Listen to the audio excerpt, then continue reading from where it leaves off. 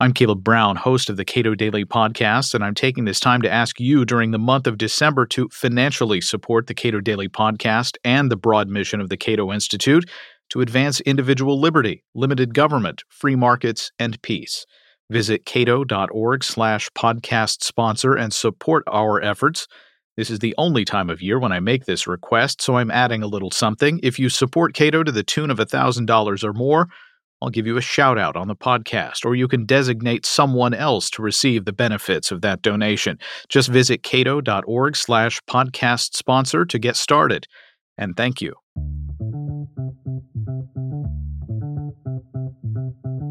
This is the Cato Daily Podcast for Friday, December 4th, 2020. I'm Caleb Brown. Textiles are a pretty obvious necessity, but a good bit of the history of innovation and the world are told through their development.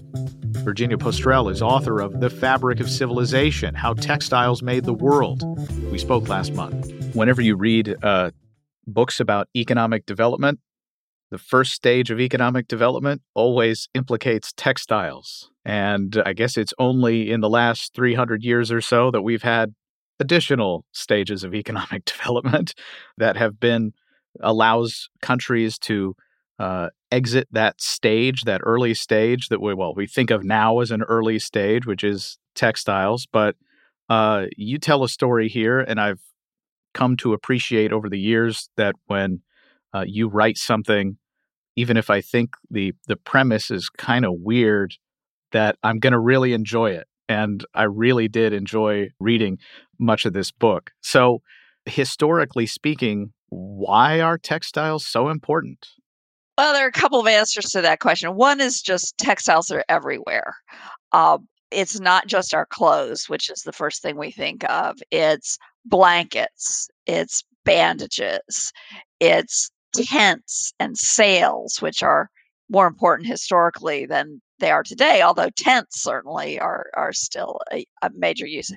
It's various kinds of sacks and bags and wrappings, all they're just everywhere. Everything from seat belts to fire hoses.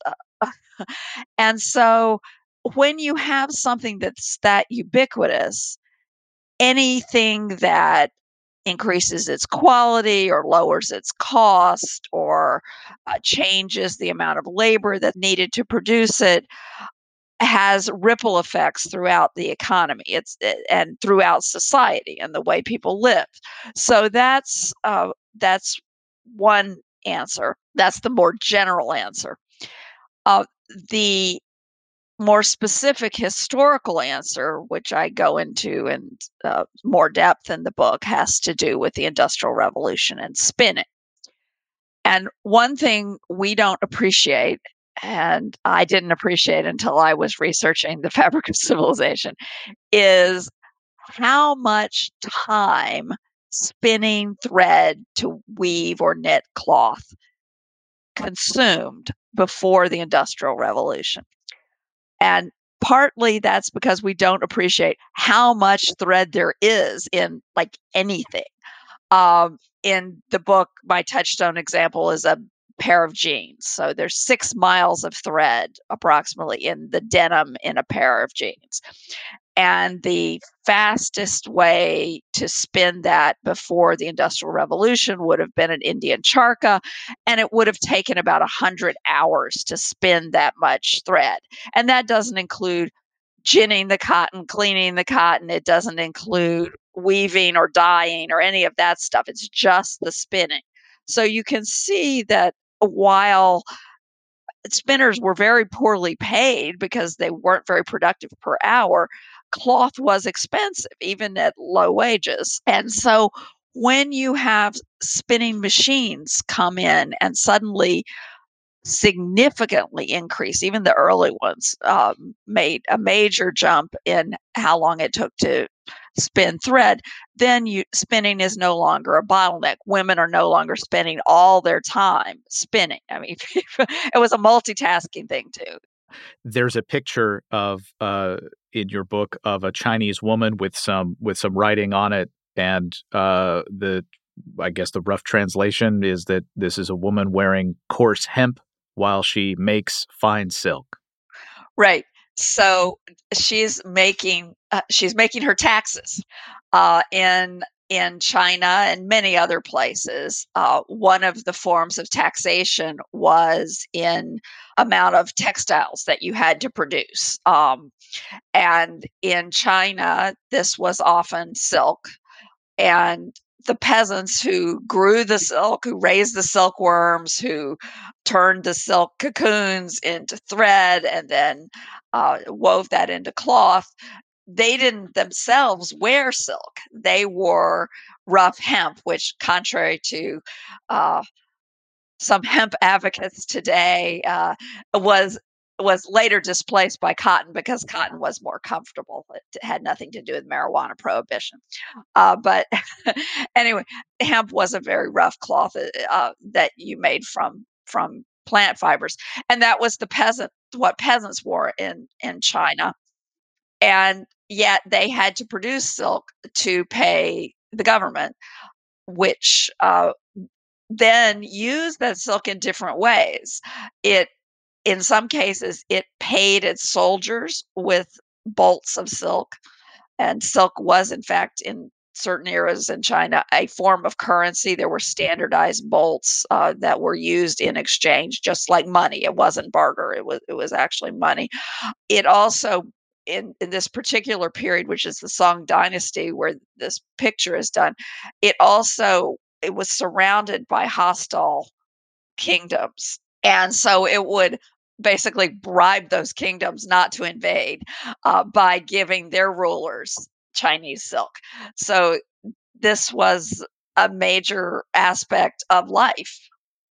Yeah, so you tell several stories, and almost all of them are innovation stories about how, uh, in one example, the productivity of silkworms dramatically altered the production of silk and all of the ripple effects there. Another innovation story is one that you just sort of alluded to, and that is the idea that people who did spinning, low paid, but by virtue of creating the machinery to do that, freed up hundreds of a full work week for a lot of people to be more productive. Right, and even the people who were very low paid in those early spinning mills, they're very low paid by our standards, but they were higher paid than spinners in the previous eras, which was a lot of people, because they were so much more productive. And then once you got that spinning productivity up, weavers made more money, and then power looms came along, and weavers objected to losing their good salaries, and that's where we get the Luddites smashing power looms. But power looms also had ripple effects, like, for example, sails got much better because you could make them more uniform and dense with power looms, and you have this big expansion of trade and transportation, immigration. I mean, all these things trace back. I mean, there are other things going on, but trace back to improving sales, which traces back to improving thread and cloth. Tell me about Joseph Marie Jacquard. Ah, yes, Jacquard. Well, this is the one thing that people know about technology and textiles, which is Monsieur Jacquard invented. It's usually described as a loom. Technically, it's an attachment to a loom that could select threads to make patterns uh, by advancing cards that had holes punched in them. And it's actually quite a complex machine. It's really hard to understand. It was very hard to make. It was at edge of the capability of manufacturing in that era.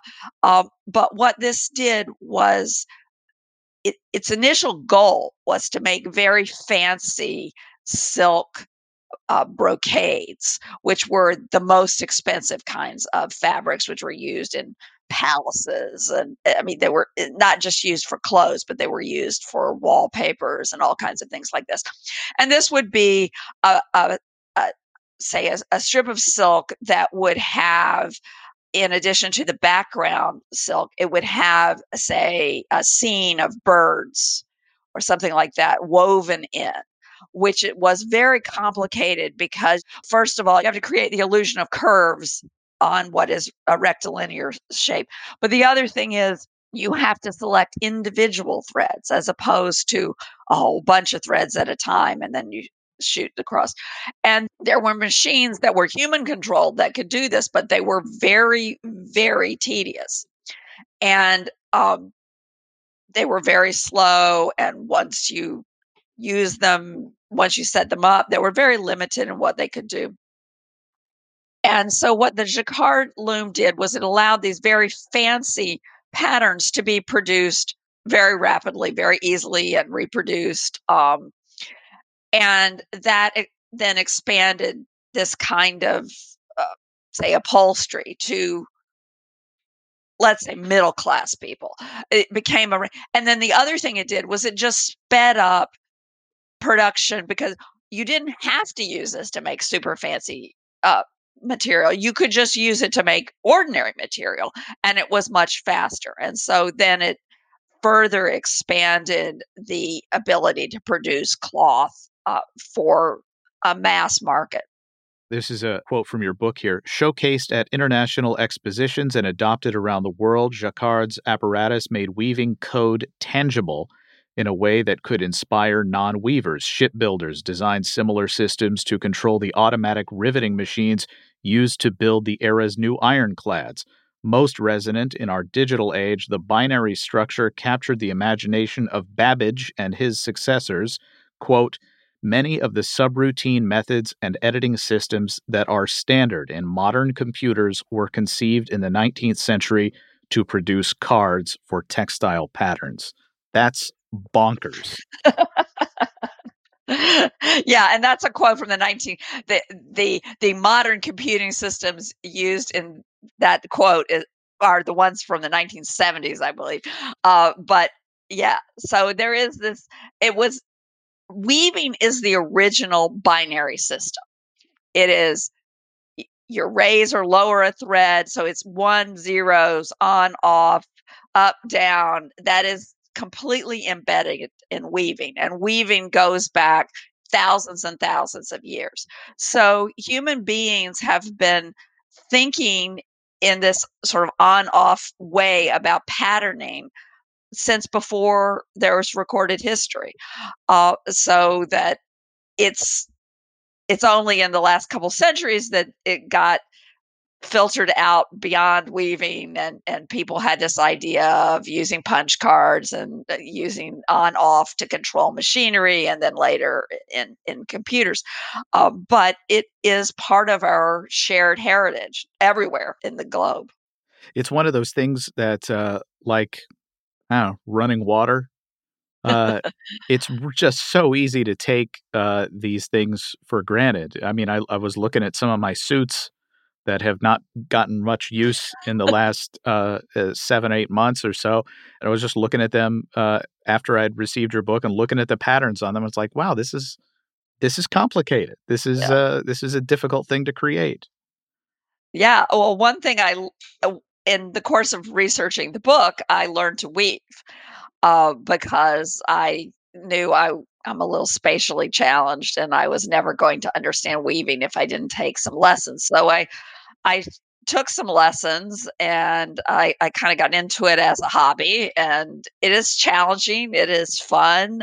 You can do quite a lot. I mean, people who are very good weavers do amazing things with patterns. I'm a mediocre weaver, but Yeah, it I follow you on either is it Instagram Instagram. or some other service, and I Yeah. saw you were traveling for a while with what appeared to be a mobile loom. Yes, I have several that can travel. I mean, this was a little tiny one. That's the one that for early orders, I made bookmarks for. But yeah, So what the lessons that people could take. I mean, it's a fascinating story about something that I would have otherwise taken for granted probably for the rest of my life. But what are some of the lessons for innovation, for understanding technology? well, one lesson is that major innovations that significantly improve life are disruptive. There were a lot of spinners who were put out of work by the Industrial Revolution, and yet we very quickly, people were much better off.